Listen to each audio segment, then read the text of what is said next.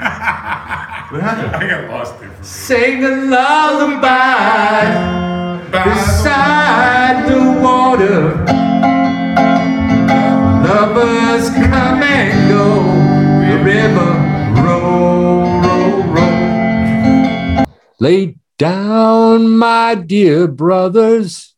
Lay down and take your rest. Oh, won't you lay your head upon your Savior's breast? I love you, oh, but Jesus loves you the best, and we bid you good night, good night, good night. Welcome back to High Wall Clean. My name's Eric McCoy. You know, as last week and this week, I decided to do, again, something a little bit differently and not actually do an interview. This kind of also makes them a little bit shorter, so you don't have to obviously listen to the entire thing. You know, early in recovery, a lot of us question whether we're going to be able to stay clean. And, you know, I'll attest early on for me, I didn't believe that I would make it. In 2002, while finally staying in custody and not posting bail again, I was lost. And I had no idea what I was doing. None. You know, after I went on a 6-month run after having 11 years clean in 2013, I did have more knowledge about things. And I want to share with you what I did after spending 30 days in a residential program while also attending an outpatient program. Now, I want to explain something really quick. So in my book, Pain, Failure, and Misery Are the Stepping Stones to Success, I talk a little bit about this relapse. But I want to add a little bit more to the story. And so I had attended 30 days in a residential program at Tarzana Treatment Center. I got out of there and I went into an outpatient program. Did I fuck up at times? I did. And there were a couple of different times that I ended up relapsing. But that's where I kind of come back to this thing. You know, no matter where you've been or what you've done, you can do anything you want if you're willing to fight for it. And I know how difficult it is early in recovery. And what I eventually did, it did work for me. And I'm hoping that this can help others, which I hope it actually does. You know, for me, staying busy was important since my mind was still foggy. But as I spent a lot of years prior to this working with people, there was something that I always taught people, and it was to use our minds. And I'm speaking about creativity. You know, I can actually show you what I'm actually talking about. You know, I was living in an apartment with my girlfriend, who is now my wife, and her 2 kids. I didn't have a job. You know, as all that I knew was working in the substance abuse industry, but obviously only having 30, 60, 90 days clean. It really wasn't that feasible. And so I did take what I could as I started driving for Uber. And actually, it was a lot of fun. But I also needed more. I needed something that was going to work my brain and allow me to that creativity that I always loved and I always enjoyed. You know, creativity and staying busy was my answer to battling the cravings. I had days that I wanted to say, fuck it, and disappear. You know, my depression would creep in. The uncomfortability of relearning to accept that I have feelings and needing to actually embrace these feelings rather than push them down, or in a worst case scenario, use meth to ultimately numb myself. You know, as I worked really hard to express in words the power that drugs have in my book, Pain, Failure, and Misery Are the Stepping Stones to Success, for those that don't understand, your mind and body feel that it is absolutely needed the same exact way that our body reacts when you're starving for food or you're extremely dehydrated and you're craving water. You know, the only difference is that the drug isn't required. But I will tell you, good luck in telling your mind and body that. Now, try to follow me on this story. The pleasure part of the brain, which is also called the nucleus accumbens, is being manipulated by the drug. That is ultimately causing the pleasure, which is also this reinforcing chemical. This is the same reinforcing neurotransmitter that is released, causing you to desire food or to desire water when we are hungry or when we are thirsty. The desire for food and water must be stored somewhere in our memory so that we can recall what was needed to quench the thirst or to satisfy that need for food. Without the memory, none of this would work.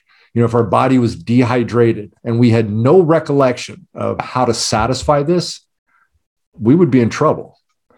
And this is where the amygdala comes into play. And this is the part of the brain that stores our emotional memories. All of those memories that we need to recall for survival. As meth was my drug of choice, meth became that chemical that altered the functioning of my brain, which told that part of the brain of survival that this is what will keep me alive. Glutamate, which is the most abundant excitatory neurotransmitter, has ingrained that message into my memory. And just as we crave food when we are hungry, I now am craving that drug because this is what is keeping me alive. This memory doesn't immediately go away when you get clean. You can be off the substance for 6 months with the amygdala. It's reminding you, whispers, that you're missing something. And a lot of times this happens when you see something that reminds you of it, or in some cases with me, when I woke up in the morning. The greatest tool that I used was to stay busy.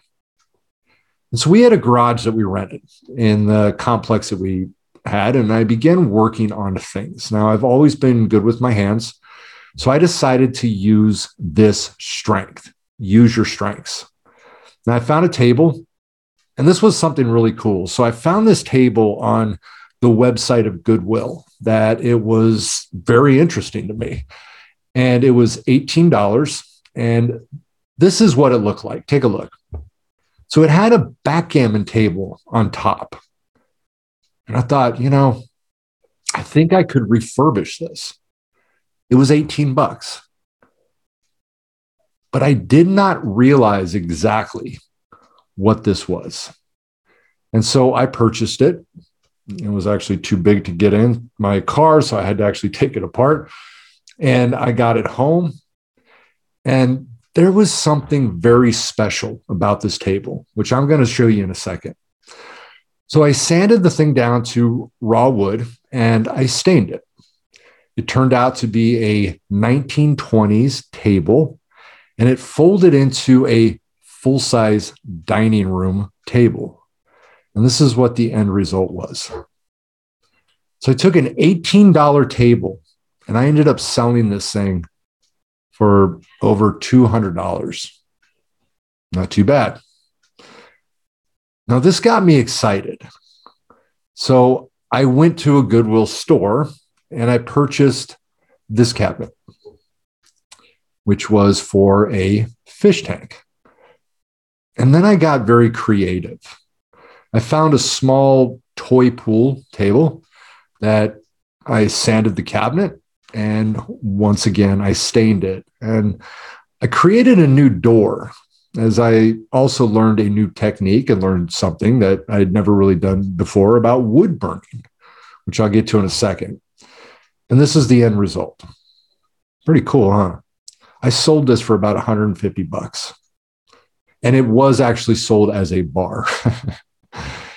Now, obviously not getting rich, but I am making money. And more importantly, I was staying clean and sober. Creativity has always been a strong suit of mine. And, as I mentioned, I learned wood burning. Now, if you saw the image for the podcast that I did with Judge Bromberg, I created that plaque for him. And since I was clean, I decided to make a 12-step plaque with Bill W. and Dr. Bob. And this is what that looked like.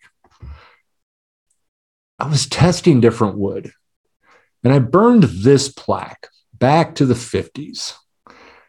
And now, for those that know me, the Grateful Dead is my favorite band of all time. And I made a tribute to all the members who have died over the years. And now, for those that don't know, 4 of those that are on here were the keyboardists, as Pigpen, or also Ron McGurnan, the one that was right after Jerry, is the original keyboardist. Keith Godshaw, who took his place in 1973 as Pigpen was getting sick, and then he died in 1974 as his liver hemorrhaged from his drinking. So all you alcoholics out there, take a listen to that.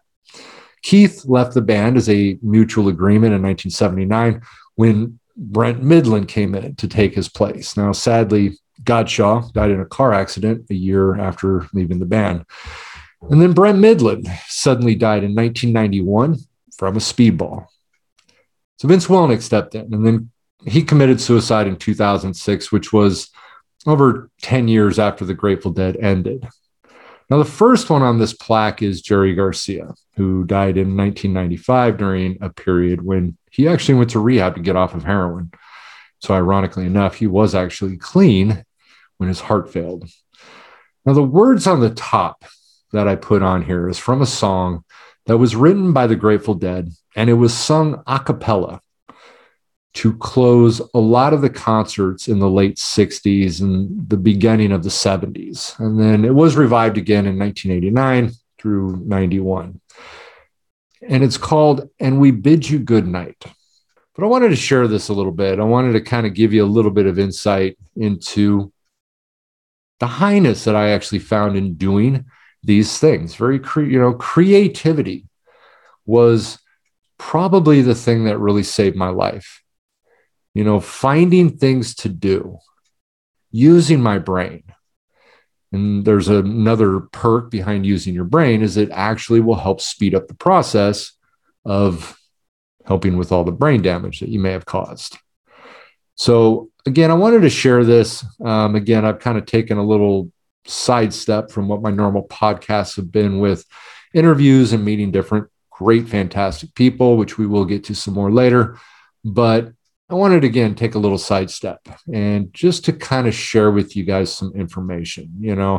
Obviously, the last one I did, I got an opportunity to tell you a very interesting story that I can laugh at today. And again, laughter is one of the greatest ways we can get high. Going out and being creative are some great ways to get high. So again, let's do this. Lay down, my dear brothers, lay down and take your rest. Oh, won't you lay your head upon your Savior's breast? I love you, oh, but Jesus loves you the best, and we bid you good night, good night. Good night. I'll see you next time. Thanks for tuning in to High Wall Clean. Again, my name's Eric McCoy. Keep getting high, but let's do it clean.